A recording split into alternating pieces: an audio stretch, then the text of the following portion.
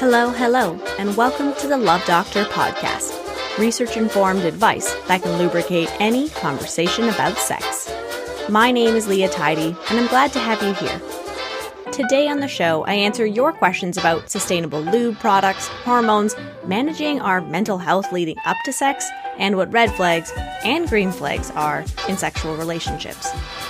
I also share part one of my interview with my friend and menstrual wellness educator, Kennings. We talk about cycle awareness and how it includes so much more than just tracking your period. But first, today in sex. Hello, we are looking for models and brand ambassadors who support the body positivity movement. Please send us a message at our main account at Here4You ASAP. Hope to hear from you. Now, this was an Instagram message I got last week, and no, Here4You did not hear back from me ASAP about whether I wanted to be a model for their fake body positivity account. Instead, Levi put out a YouTube video all about Instagram scammers and how these fake companies are jumping on all sorts of different social movements and claiming that part of their proceeds go towards various charities. I'm biased, but the intro of the video, it's basically the best part, and I'm going to play it for you now. Okay, so Leah,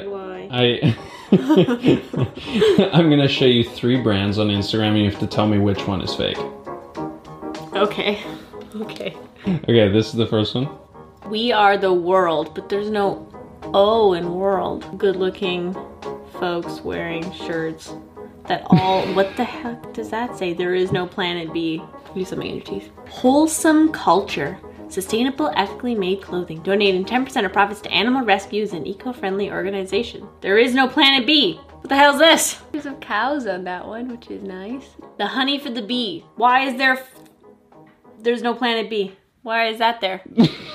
What the heck? That's what I'm talking about. Hey team, welcome back to another Levi's Save the World Hildebrand episode, the channel where we prove that you don't need to be a hero to save the planet. Today we are going to be talking about a very unfortunate string of online marketing scams that I've seen on Instagram that are preying on your desire to purchase from companies that are environmentally and socially responsible. Now, Levi goes on to break down how each of these companies create some pretty realistic-looking Instagram accounts that are almost entirely run by bots. But what really shocked me was just how shameless this whole thing is. You know, Black Lives Matter, body positivity, female empowerment, environmental sustainability, gender equality, these are all things I am so passionate about. And it was just so sad to see them being co-opted to sell crappy or non-existent products to people who want to make a difference. I think we're all feeling pretty overwhelmed with the state of the world. And when an ad pops up on your Instagram with a cute t-shirt that says, "Learn to love yourself" or "Kindness is cool," then yeah, it's easy to be tempted to buy that shirt and feel like part of your money, it might actually be going to an organization that is doing something to work on making our world just a more equitable place for all of us. But in terms of sex, and why I thought this was important to share with you, is that our values and how we move through the world, well, that hugely impacts how we move in the bedroom.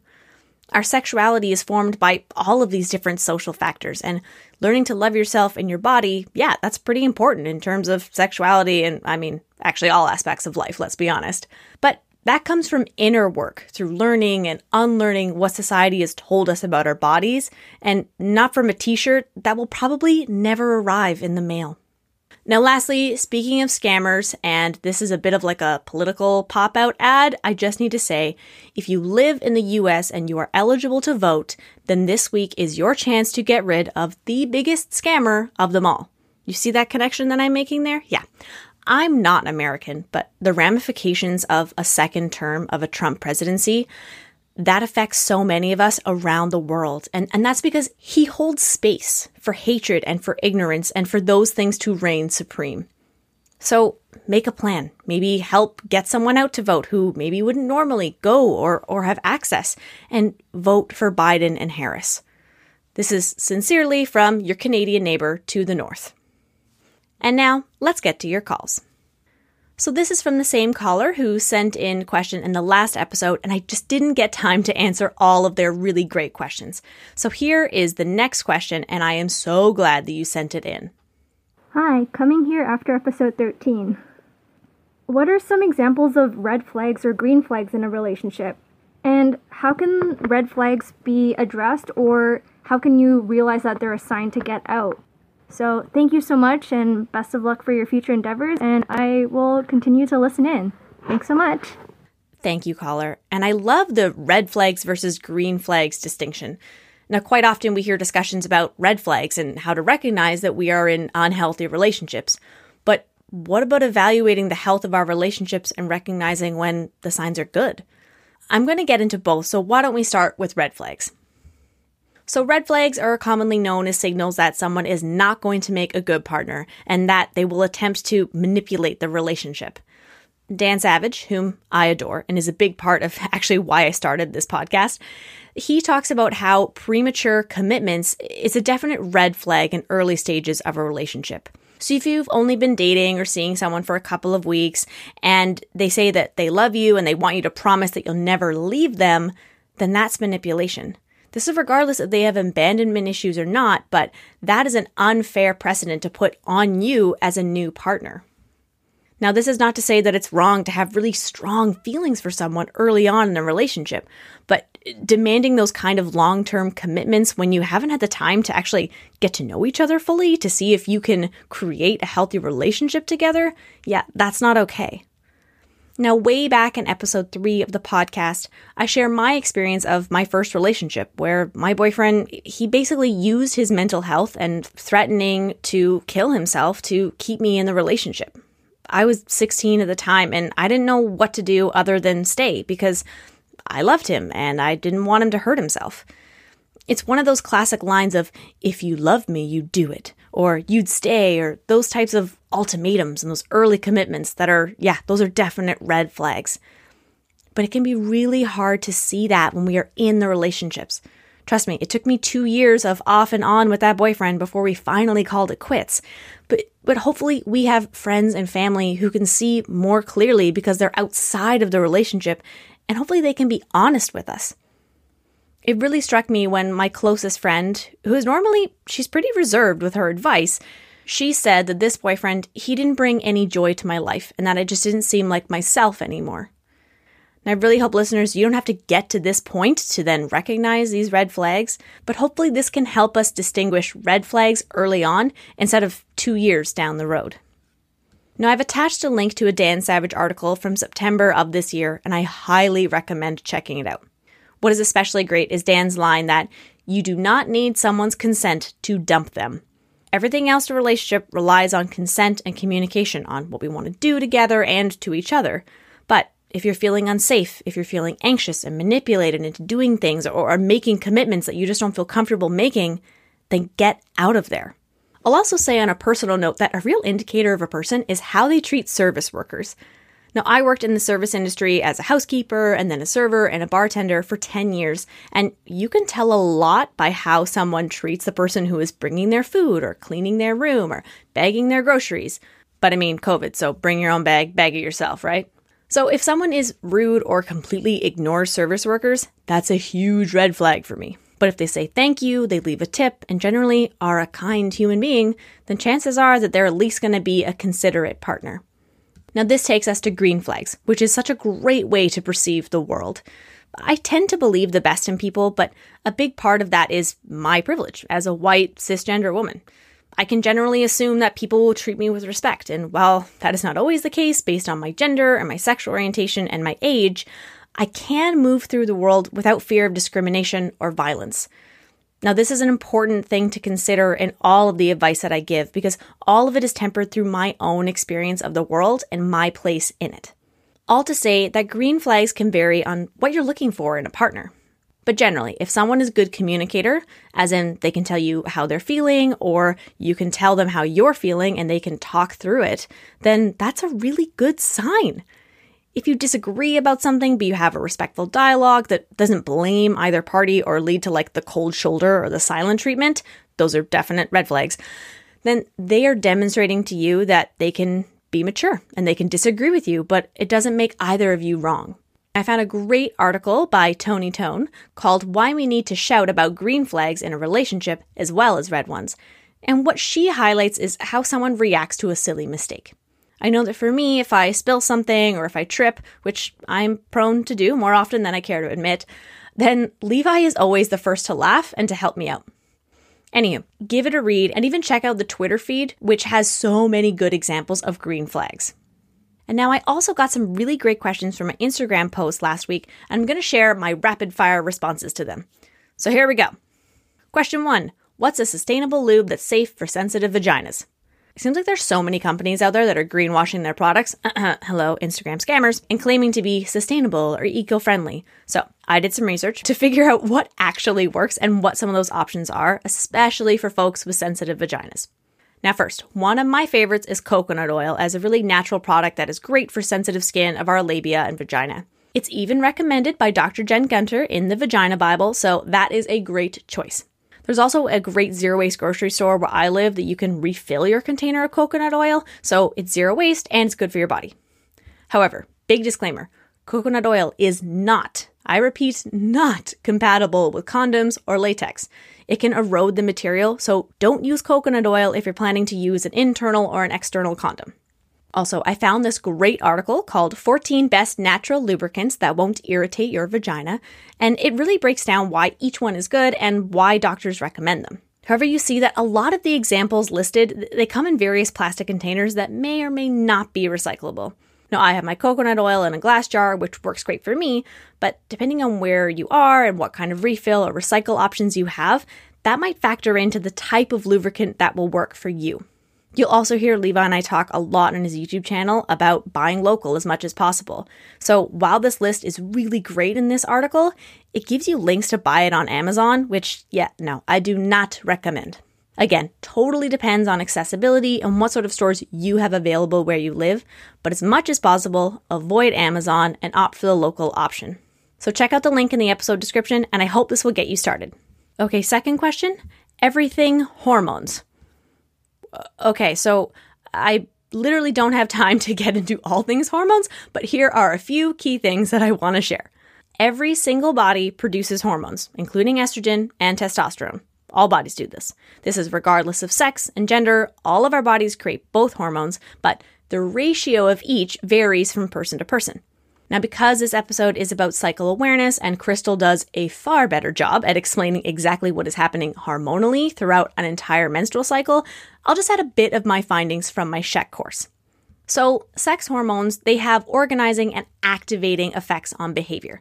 That is, they influence the type of behavior that's expressed, an organizing effect, and they influence the frequency or the intensity of the drive that motivates the behavior and the ability to perform behavior, the activating effects. So, for example, some sex hormones can predispose us towards some stereotypical masculine or feminine like mating behaviors, which is an organizing effect. Now, they can also facilitate sexual response and they can influence sexual desire, which is an activating effect. So hormones, they play a huge role in how we express our sexuality and the makeup of our physical bodies. But there are a lot of other factors that play a role in that, such as how we're socialized in our families, our cultures, religions, and on and on. Now, despite all of these different claims about various foods and such working as aphrodisiacs that will amp up our sex drives, our bodies produce a real aphrodisiac, testosterone. Testosterone, that activates our sex drives. So being aware of our hormone cycles can be hugely beneficial in knowing when we're feeling like getting down and when we're not. Now, all of this information I found in the course textbook that I have for my sexual health educator training, and it's called Human Sexuality in a Diverse World. You do have to pay and you only have access to it online for 6 months. So while I think it's a great resource, that might not be accessible for everyone. So I'm just going to keep throwing in little tidbits throughout the podcast so you can get all the good stuff without having to pay for it. And here's the last rapid fire question. Info on managing emotions during/leading up to sex, the mental health side. So I decided to include this question on the episode about cycle awareness because I didn't realize until after chatting with Crystal that cycle awareness, that includes a full awareness of our emotions, our thoughts, and our physical sensations each day.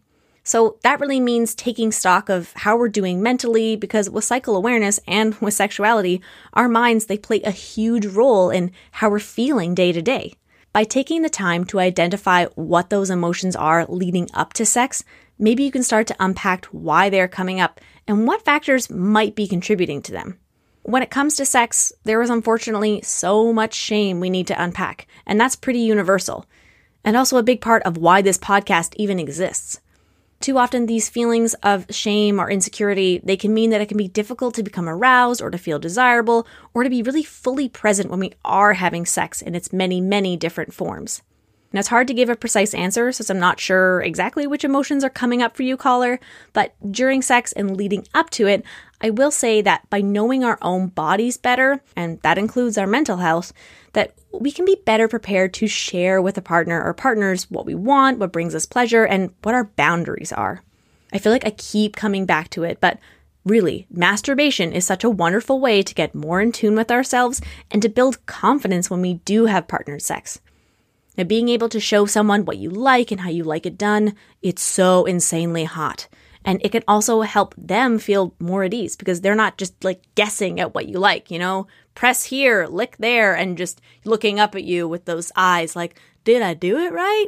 Anyway, I'll also read a brief passage from my SHEC course about sexual communication.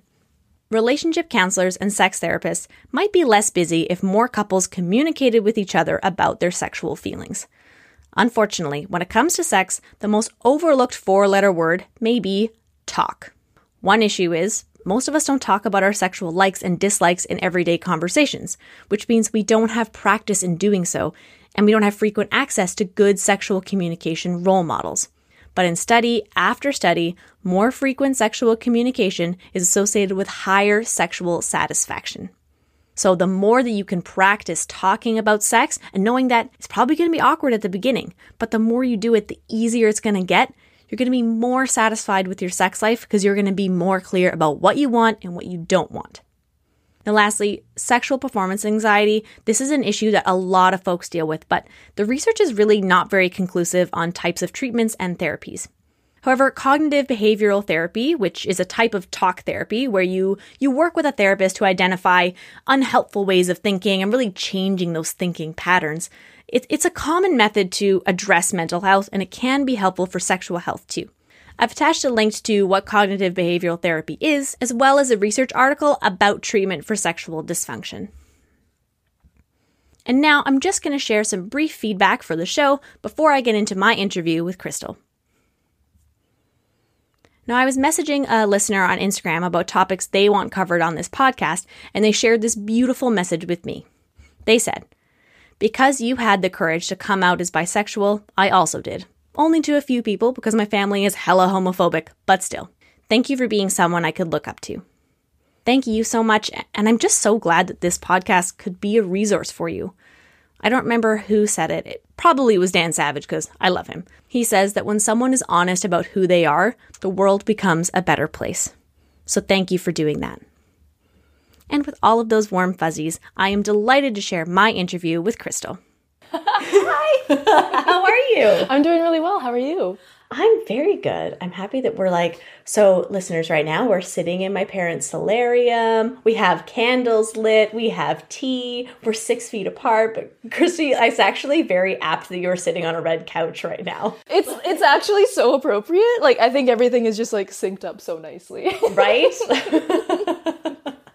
Everything has aligned. I know, I just thought of that moment. I was like, let's talk about cycle awareness. And so perfect. Sit down on my crimson couch.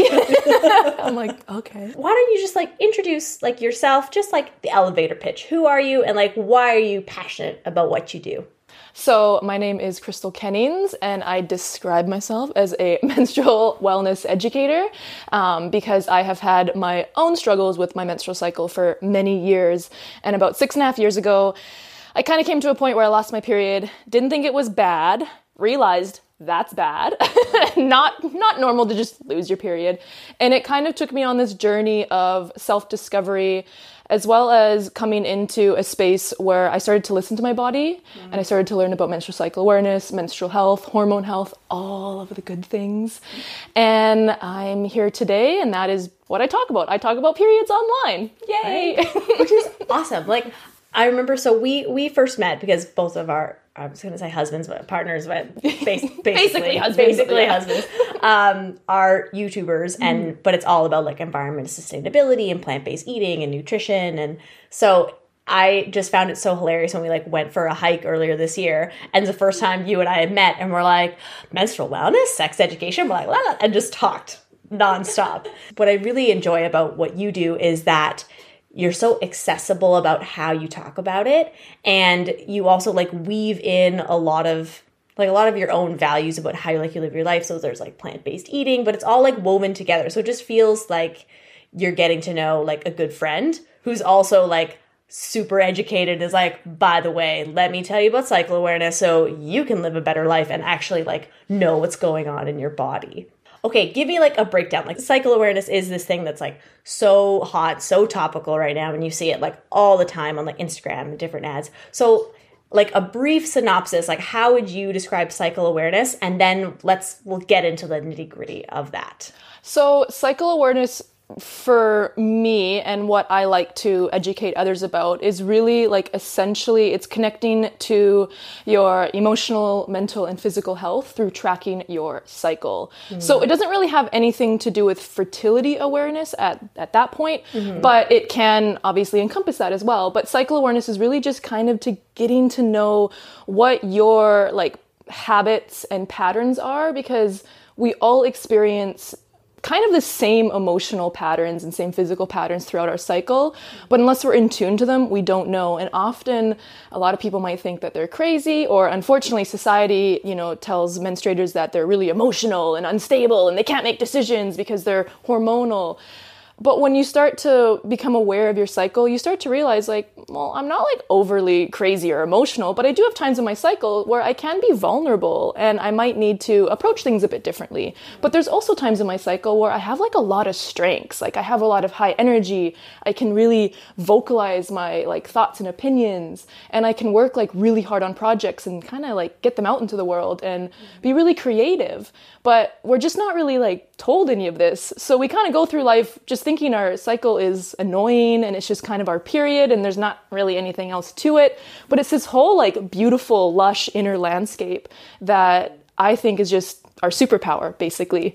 I love how you describe that, this lush inner landscape. That's just beautiful. And what I think, especially for something that gets so much like shame and stigma in society, to just reframe that around, this can be a really like powerful thing to sink into and to understand. As someone who spends a lot of time talking about sexual health, a lot of the time what I'm realizing from doing all of this research is that if we have sexual shame about our bodies and stuff, a lot of that for folks with vulvas and people who menstruate, that starts with genital shame. That starts with not being okay with our vulvas and being told that they're dirty. And that all comes back to like menstruation and having our periods and not actually being taught what the hell is going on. It wasn't until I started taking this sexual health educator course that I had one of the nurses who's taking it with me go through the entire menstrual cycle being like, this is what your hormones are doing. And this is at this phase. This is at this phase. I'm like, why am I getting like this in depth when I'm 28? Like, I feel like I should have known this so long ago. So if we're going to talk about our cycle, because again, so much all we know about is like so the period itself. Right. Okay, so let's talk about the big picture. What the heck happens? I don't know, like a brief overview. A brief overview of the cycle. How much time do we have? No, I'm just kidding. So do you want me to break it down into like the phases, that kind of like hormones and all that kind of stuff? That would be awesome. So a brief overview. So I like to teach the cycle as 4 phases. Technically, there's only 2 phases, which is the follicular phase and the luteal phase. But I feel like that can kind of get like confusing because you're like, well, wait, what about like my menstrual phase? Like, what? I don't understand. What about ovulation?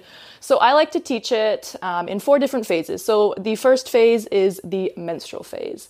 So the menstrual phase is when you have your period. You're shedding your uterine lining, you're probably feeling a little tired, maybe a little bit run down. Your hormones are also at their lowest.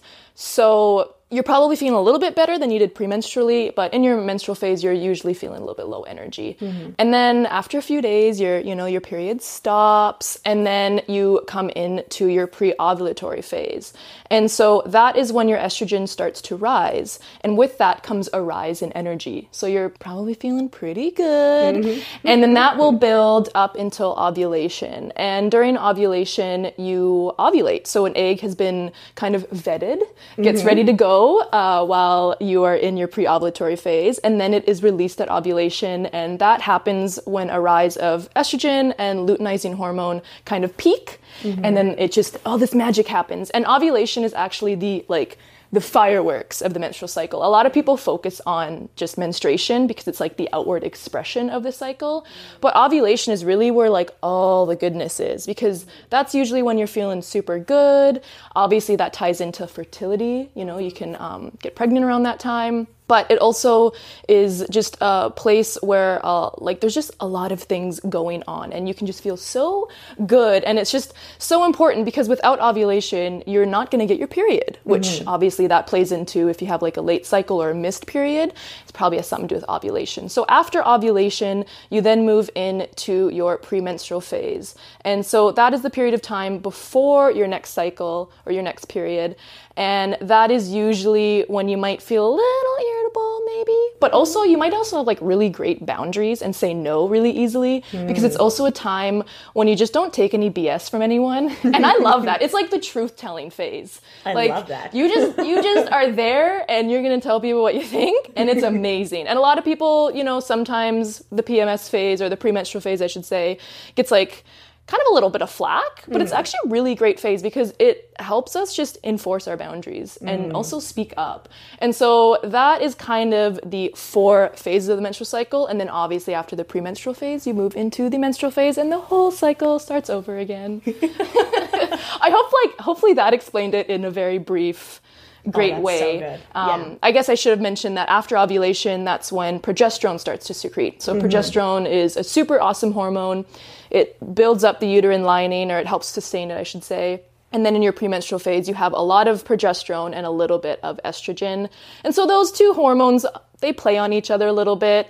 And that's also can be a little bit of a tough time for some people just because of those hormone fluctuations. Right. But again, progesterone kind of helps. Supposed to help calm you down and just keep you cool and stuff. So it's a really great time for like telling people what you want to tell them, but it's also a really great time because you feel really like introspective and kind of you come into yourself, and then the cycle starts all over again. Right? I think that's such a good way of linking together so many things, though. I think so often we think that like our bodies, they're doing one thing, and then our brains do a totally different thing. Yeah. All bodies have hormones in them, and we're going to experience them differently. And what our hormones are doing directly relates to how we're feeling, how we're able to communicate, and so many other things. So I love how you talk about not only is this like the premenstrual phase and so many other things are happening, but maybe you can speak your truth a bit easier, right? Because it's almost like your emotions are like, they're a bit closer to the surface.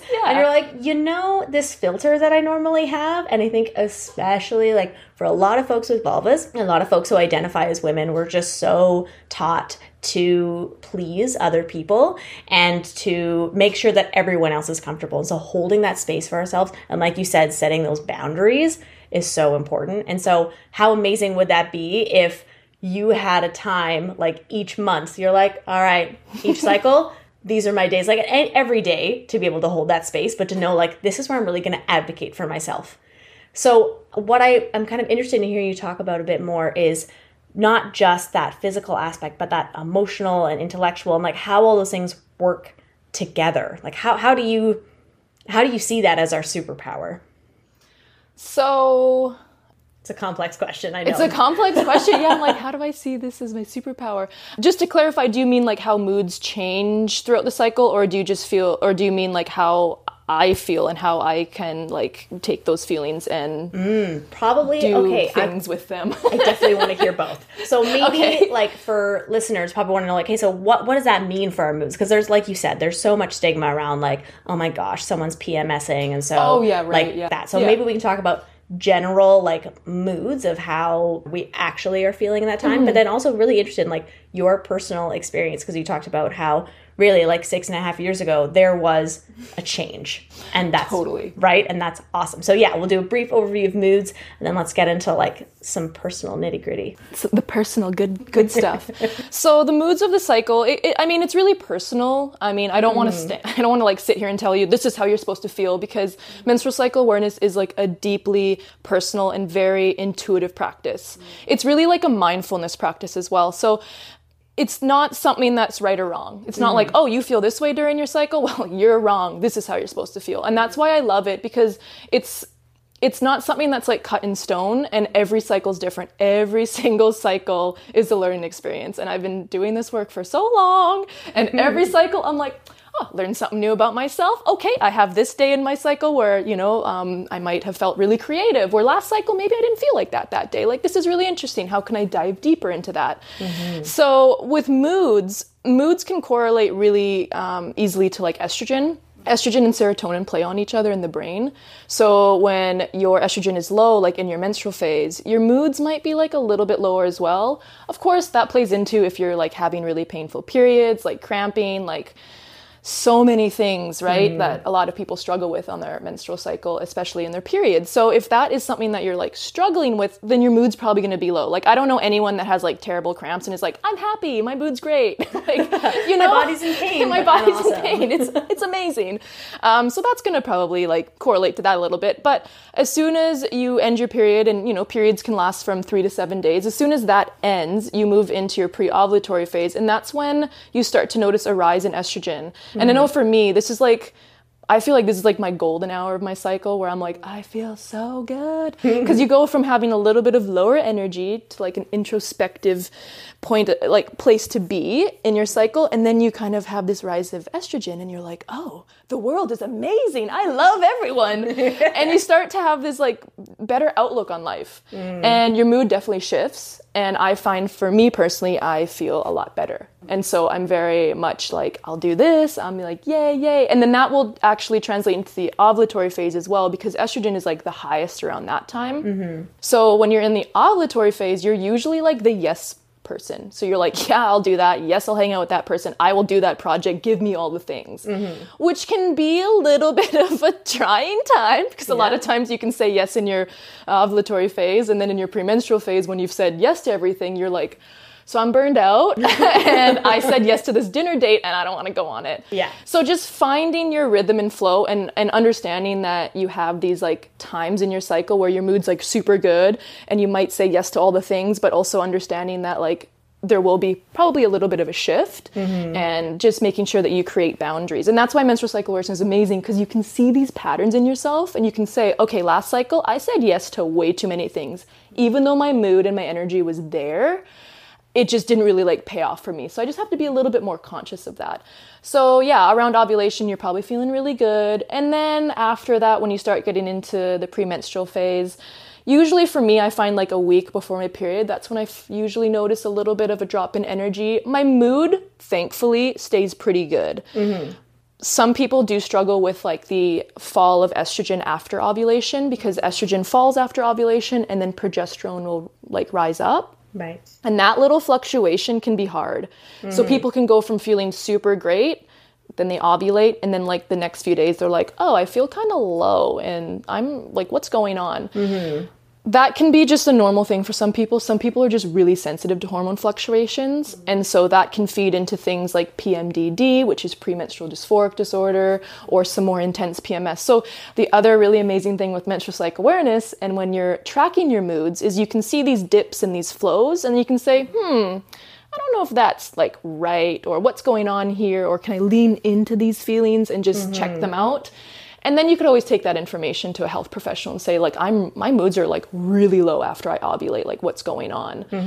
I think for a lot of people, their mood might shift a little bit, but it shouldn't be super drastic. Like, you shouldn't be feeling depressed or like awful or have a hard time getting out of bed. Your premenstrual phase should be like, okay. Yeah. You know, you might feel a little bit of a low in energy, but you shouldn't be feeling like your mood shouldn't shift to the point where you're like, oh my God, everything is super hard and like, I hate life. Yeah. For me, I don't experience that, but I really feel for people that do. And that's just something I wanted to mention, because if someone is listening and they're like, I don't feel that good, like in my premenstrual phase, like my mood really shifts, might be something to look at. And then, so a few days before your period, again, you might feel a change in energy. Your mood might shift a little bit. You might feel really like wanting to draw inwards, kind of be at home. And then you'll start your period, and then the cycle will kind of continue. So I hope that answered that question as best as possible. I tried to include everything in there. Hopefully it made sense. Yeah, absolutely. Absolutely. There's so much in there. I think what I love too is that it's normalizing like feeling like different emotions at different times, but also like normalizing like productivity and how we work and how that fluctuates. And I think especially, I don't know, we have to get like too far into like our patriarchal capitalist society. Love that. Right? I know my minor was in gender studies, so I have a lot of like feelings and thoughts about that. But we're so taught we should be hyper productive and we should always, you know, be like feeling great and be super positive and everything else. And if you have a day where you're not, then you're a failure. And then that can just spiral into so many other things. But also like there's that balance, right? Of normalizing, there are going to be days that you're going to feel low energy and that's okay. But also if you're having like a major dip and it's really like, you know, peaks and valleys that you're going through, then that's something to look into. Like that shouldn't be something that is normal and you should just accept in your life. One of the things that a lot of the listeners are really interested in, and when I put out the poll, so many people were like, cycle awareness. I need to know like what this means. How do I know more about it? And without getting like too into like the nitty gritty, because you should definitely go over to Crystal's Instagram and her YouTube channel, because then you will get into like temperature tracking and things like that. Right. All of these things that are just so interesting, because I feel like we're just like scraping like we could be here for hours, days probably actually, and still not even like scratch the surface. Right? But I think that's almost like the exciting thing. Like you said, it shouldn't feel like you wake up and you're like, okay, today I'm going to master cycle awareness. You're like, okay, this is going to be like an ongoing journey. And I feel like that's something that I try and impart with anyone that I'm talking to, regardless of the topic, is that it's going to take work. Like if we're going to like unpack sexual shame, or if we're going to unpack like all of this menstrual shame, we have to give ourselves time to like learn it slowly and be open to how that's going to evolve.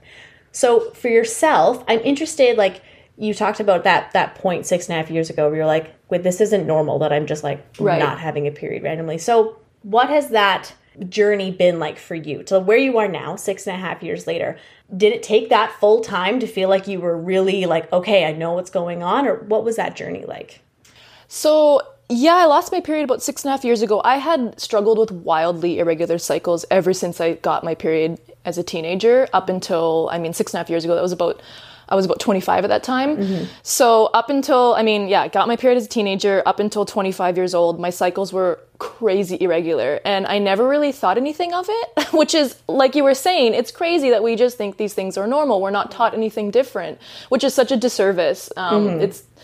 We could also just talk about that forever, but I'm not going to get into that. It's just such a disservice that so many of us just struggle. And, you know, wildly irregular cycles, there's reasons for that. You know, obviously my hormone health wasn't as great as I thought it was. Like, I thought I was super healthy. I looked healthy on the outside, right? But on the inside, obviously my body was struggling. And so when I lost my period, thankfully, my boyfriend, Derek, he was training to become a nutritionist at that time. And he actually was the one that was like, so I've noticed you haven't had your period for like a while, like what's going on? And he was learning about hormone health and all that kind of stuff in school. So he was like up on it, right? And I remember being like kind of embarrassed and being like, yeah, I haven't had it for a few months. But at that point I was tracking the days of my cycle because I wanted to know how wildly irregular they were. And it turned out they were crazy. And at that point it had been 3 months since I had a period when he had asked. And so he had just kind of really like sat me down and was like, this is not good. Like your hormone health matters a lot. And if you're not having a period like every month or a regular cycle, like there's something going on. And, you know, your hormones can just get really messed up from that. And that was like the first time that I think I ever had the permission to even explore my body or like explore my cycle as like a connection to me, because you know, I kind of just disassociated from it. It was just a thing that happened. I didn't really care about it, didn't want to know about it. So it took me, I would say from that point, it took me about 6 months to get my period back. And of course, Derek had to help me. I had to do a lot of stuff. I basically had to overhaul my life because in those 6 months when I was working on getting my period back, I did a lot of research. I started to learn about hypothalamic amenorrhea, which is when you just lose your period with no kind of other cause. And that's what I believed that I had struggled with. And I started to realize that like my eating patterns and food relationship was pretty bad. I had a lot of food fear at that time, even though I was eating, you know, pretty healthy. It was it looked healthy on paper, but like obviously wasn't working for me. I had to work on exercise. I wasn't actually exercising at all. And so I wasn't really taking care of myself. My stress was terrible. I worked a really high stress job. I said yes to everyone. I was a people pleaser. I had no boundaries. I didn't really know that you could have boundaries. I was like, I'll do all the things all the time. I'll say yes. And because I didn't know my cycle or anything, I didn't know that there were times where I would feel up for things and then times where I would have to have these boundaries and stuff like that, you know? And so I would say, about 6 months to a year. And then when I got my period back, and then I just have continuously just been doing the work.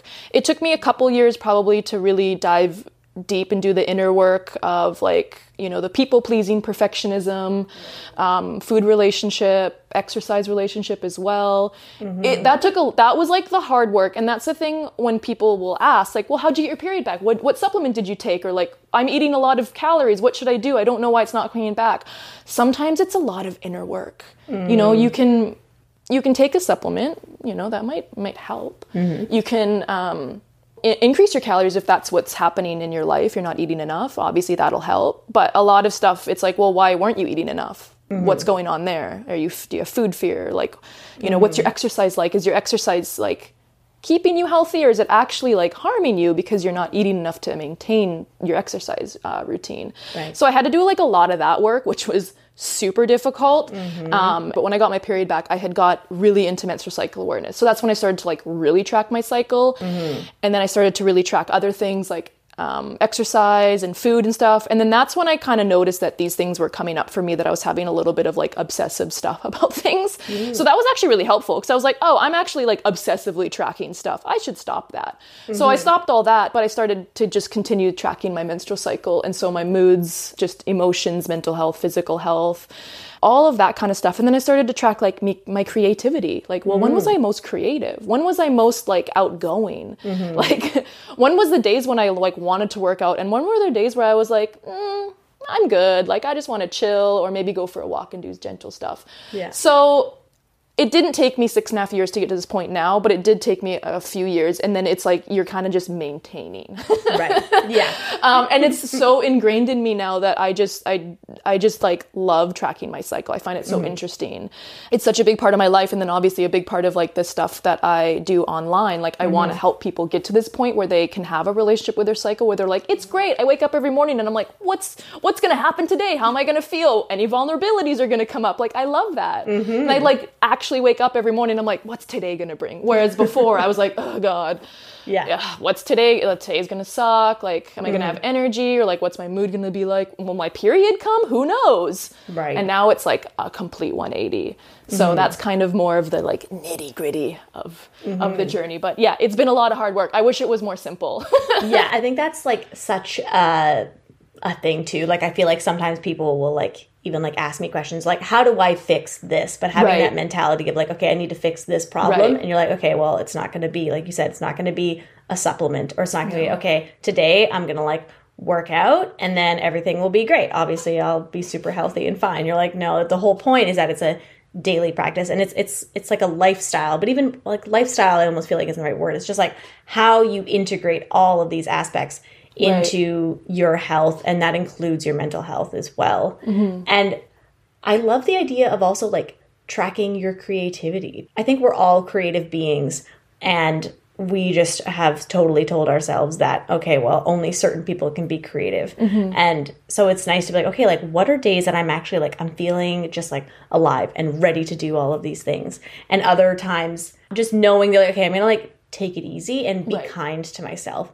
And I feel like in some ways, COVID has really highlighted how kind we need to be to others and to ourselves. 100%. Right? Oh my goodness. What has that like been like too, in terms of, I can only imagine like if you're really getting that in tune to your body and you're really into your cycle, but all of these other things working together, I can imagine COVID would add a totally different wrench into that. You're like, cool, I figured out how to like live life feeling good. And COVID's like, nope, like don't get to see other people basically. So I don't know if you want to speak a little bit about that journey, because I feel like a lot of folks right now, you know, some of them have more time to think about how, like, the intentionality that you want to have in your life. And for a lot of folks, it's, you even have less time because maybe you're working from home, but you're also raising children or whichever else. But What has that been like, COVID cycle awareness? It's been interesting for sure. I mean, I've learned a lot about myself even since this whole pandemic has started. I thought I knew, like, I was like, I got this on lock. I know a lot of people have been struggling since the pandemic with disrupted cycles, missed periods, or just like no periods whatsoever. And, you know, stress is a huge factor.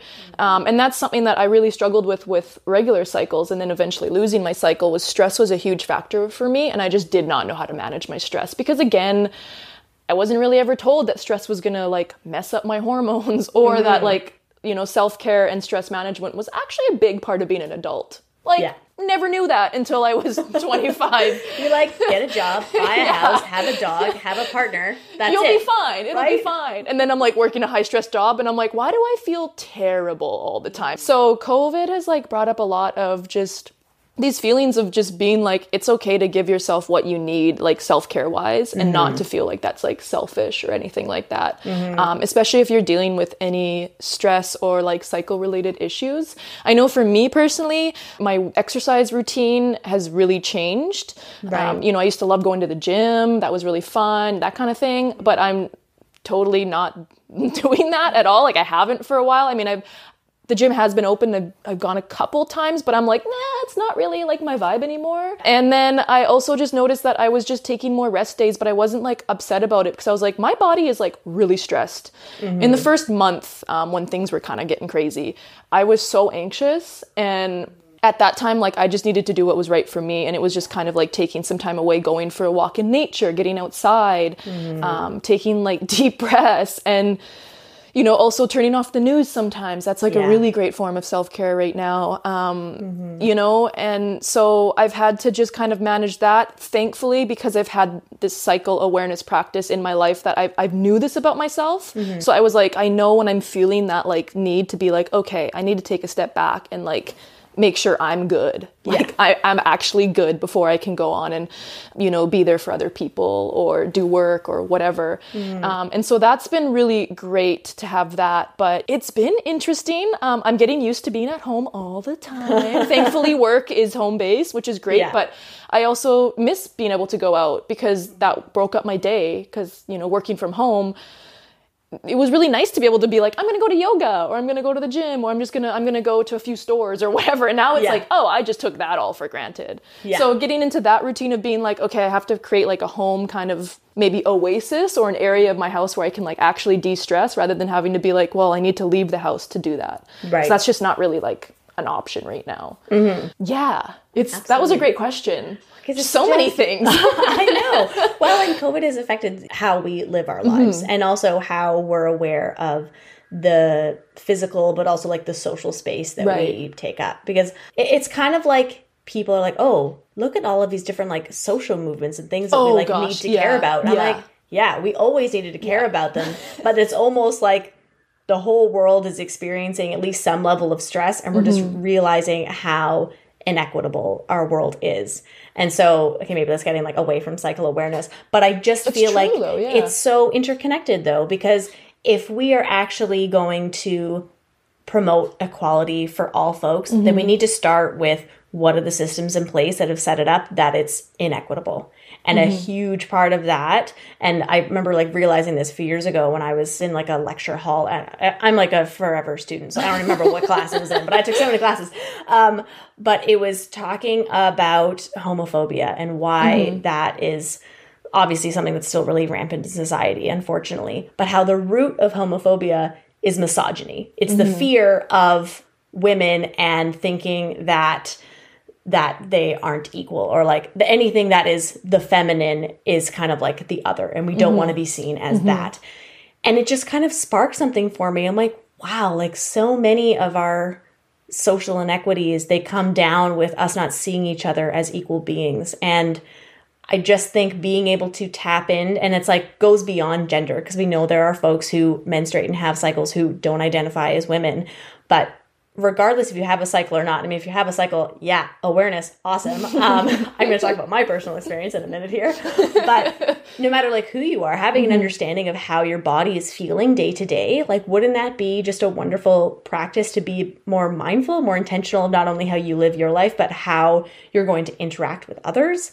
Like it just... No, it's true though. And you know, we all have cycles, and there's cycles of the year, like there's cycles of the season. We're all in different life cycles, you know, single, married, kids, whatever. Like there's so many different cycles that come into play. And like, sometimes I think about that and I'm like, oh my goodness, that's so right. Like the cycle of the year, that's going to affect us. We're in autumn right now.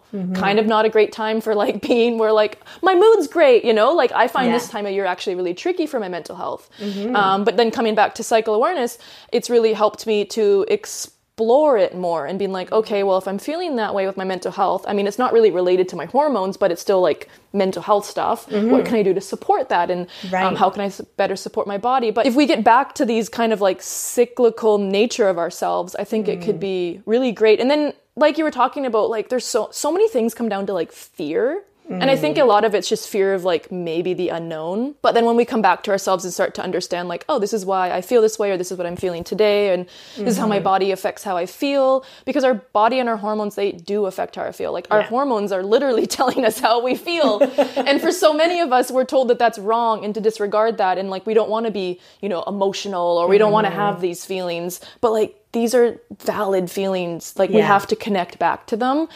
Everyone does. And I think that would make the world a very good place if we just kind of connected back and then leaned into like, why are we scared of these things? What about fear? Why do we think people aren't as equal as other people? Like, oh, right. Anyways.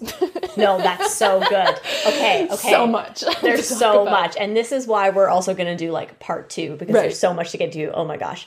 But okay. So to wrap up this part 1, if you wanted people to leave knowing like one thing about cycle awareness to like start them on their own journey, or even if they're well along, like one little tidbit, I know that must be so hard because it's so complex, but like one little thing that you're like, oh, if everyone knew this, the world would just be a better place. The one thing I want people to leave this podcast with is that no matter where you are, or like what stage you are in your life, or the life cycle you're on. Love that. You can track how you feel every day. And menstrual cycle awareness is just tracking how you feel, like your thoughts, emotions, and physical sensations every day, and how they relate to your cycle. You don't have to know everything about your hormones to do menstrual cycle awareness. It's just an awareness of how you feel. And then when you start tracking them every day, or tracking these feelings every day, you'll start to notice patterns.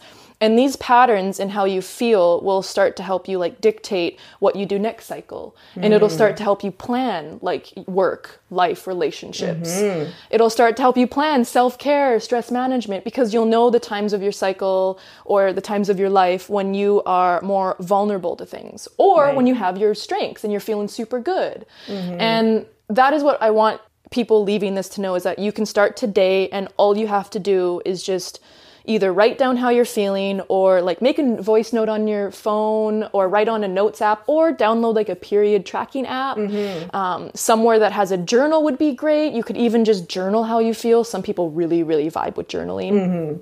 Just make this like kind of a consistent practice, but make it your own practice, and make it so it works for you. You know, I don't want people to think that they have to journal like 50 pages a day to like get into their cycle. Literally, if you just write down one word or think of one word, then that's a great start. And then you'll start to become more curious, and that curiosity will just bloom into this like beautiful awareness of yourself. And that awareness you can just bring to every day, and just show up in a way that suits you, I guess, every day, in a way that like honors where you are in your cycle. So just be curious.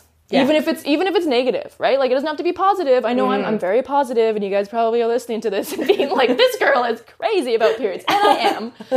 But it's because I've cultivated this relationship with my body. And that's why I share this, because I want people to get to the point where they're like super excited about like every day, like, oh, what it's going to be like, and how am I going to feel? Is it going to be like last cycle? Is it going to be new? It's amazing. It's just amazing. So hopefully that answered that. No, absolutely. I feel like that's the perfect thing. You're like, it's not that every day has to be like bright and positive. No. It's Yeah. being curious. It's sparking that curiosity and just allowing yourself to fully lean into that curiosity and to learn more about your body and your cycle.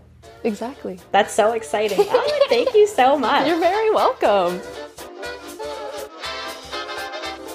Thank you so much for joining me today and listening to the Love Doctor podcast. Next week on the show, I share part 2 of my interview with Crystal, where we discuss sustainable menstrual products and how being plant-based, it might just make you a better lover. If you have questions that you want to ask, send a voice memo to thelovedoctorpodcast@gmail.com or even send a little voice recording to me on Instagram. You can also check me out on Instagram or Twitter, and if you like what you're hearing, don't forget to leave a review. Till then, folks, stay healthy, stay safe, stay consensual.